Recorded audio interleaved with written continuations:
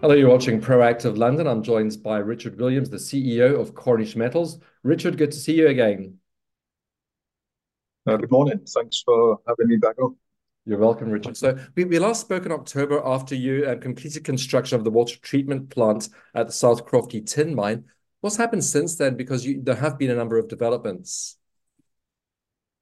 Yeah, that's right. The construction of the water treatment plant was obviously a big milestone for the company, and we flicked the switch, got the pumps running. Everything's working very well since then. We've been actively dewatering the mine. In fact, as of this week, we're about the water level within the mine has dropped about 220 meters. So the pumping rate is going as well as we could have expected, and we expect to get down to kind of the next big milestone is to get down to what we call the 195 fathom level pump station, and we expect to be there by the middle of March. And at that point, we will install a new pump station there, and then lower the submersible pumps to the bottom of the mine and start phase two pumping, so that will hopefully get going by uh, early second half of this year.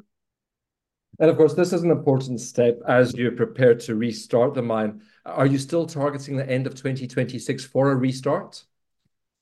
Yeah, that's definitely the plan, and at the rate we're going right now, we're on track for that. Take us through the other steps you have to get through before you can restart the mine in 2026. Well, look, there's two principal activities that are ongoing currently. One is obviously dewatering the mine, and that's going very well.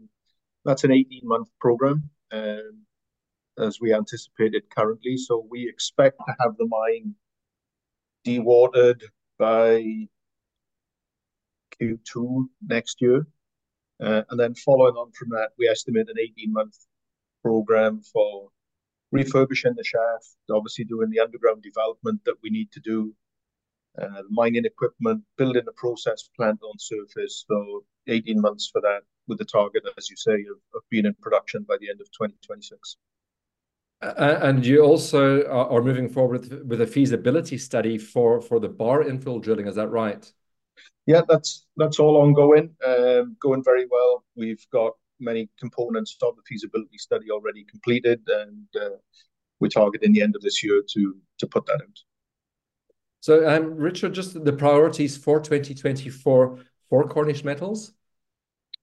Well, on top of the work that we're doing, obviously dewatering the mine, we have a 9,000-meter drill program underway on the southern part of the project area, targeting what we call the wide formation, which was a new discovery that we announced about a year ago. We've completed about half of that drill program. Visually, we are seeing the wide formation exactly where we expected it to be. So it looks like it's a very strongly developed structure with some excellent continuity where we've drilled so far, which gives us great hope that we've got something here that will really add significantly to the current mineral resource that we have. We should get some news on that drilling in the next week or so, the first phase of that, and we expect to complete the phase one 14 holes by April, May this year. And then we'd obviously look at what follow-up work we need to do on the back of that. And then obviously as we get into the deeper levels of the mine through the dewatering, we can start looking at doing some drilling underground as well. Well, Richard, as you prepare to get this mine running again, what's your thoughts on the tin price and the dynamics driving the market?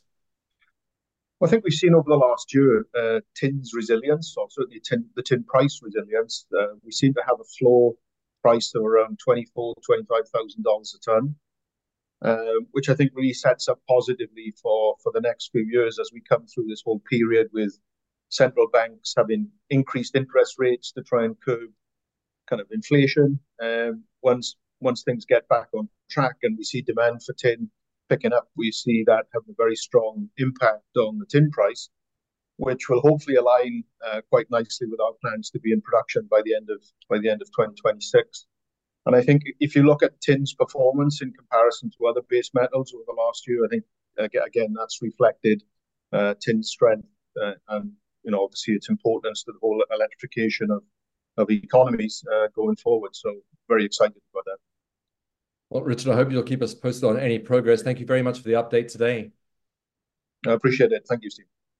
Richard Williams is the CEO of Cornish Metals.